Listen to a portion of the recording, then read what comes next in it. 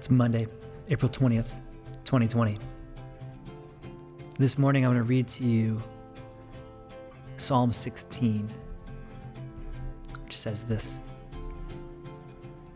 Preserve me, O God, for in you I take refuge. I say to the Lord, you are my Lord. I have no good apart from you. As for the saints in the land, they are the excellent ones, in whom is all my delight. The sorrow of those who run after another god shall multiply. Their drink offerings of blood I will not pour out, or take their names on my lips. The Lord is my chosen portion and my cup. You hold my lot.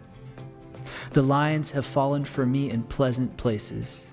Indeed, I have a beautiful inheritance. I bless the Lord who gives me counsel. In the night also my heart instructs me.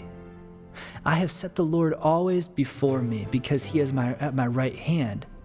I have set the Lord always before me. Because he is at my right hand, I shall not be shaken. Therefore my heart is glad, and my whole being rejoices. My flesh also dwells secure. For you will not abandon my soul to Sheol, or let your Holy One see corruption. You make known to me the path of life. In your presence there is fullness of joy. At your right hand are pleasures forevermore.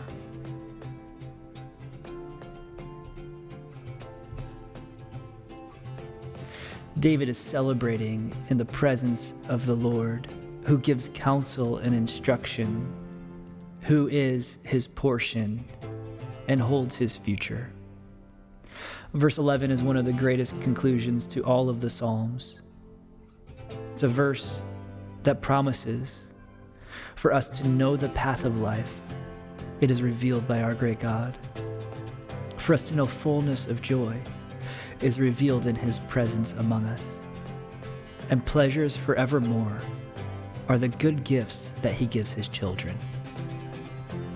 And so today, as we walk out his path of life, as we experience the comfort of his presence and the joy of being with him, may we experience the pleasures of our great God.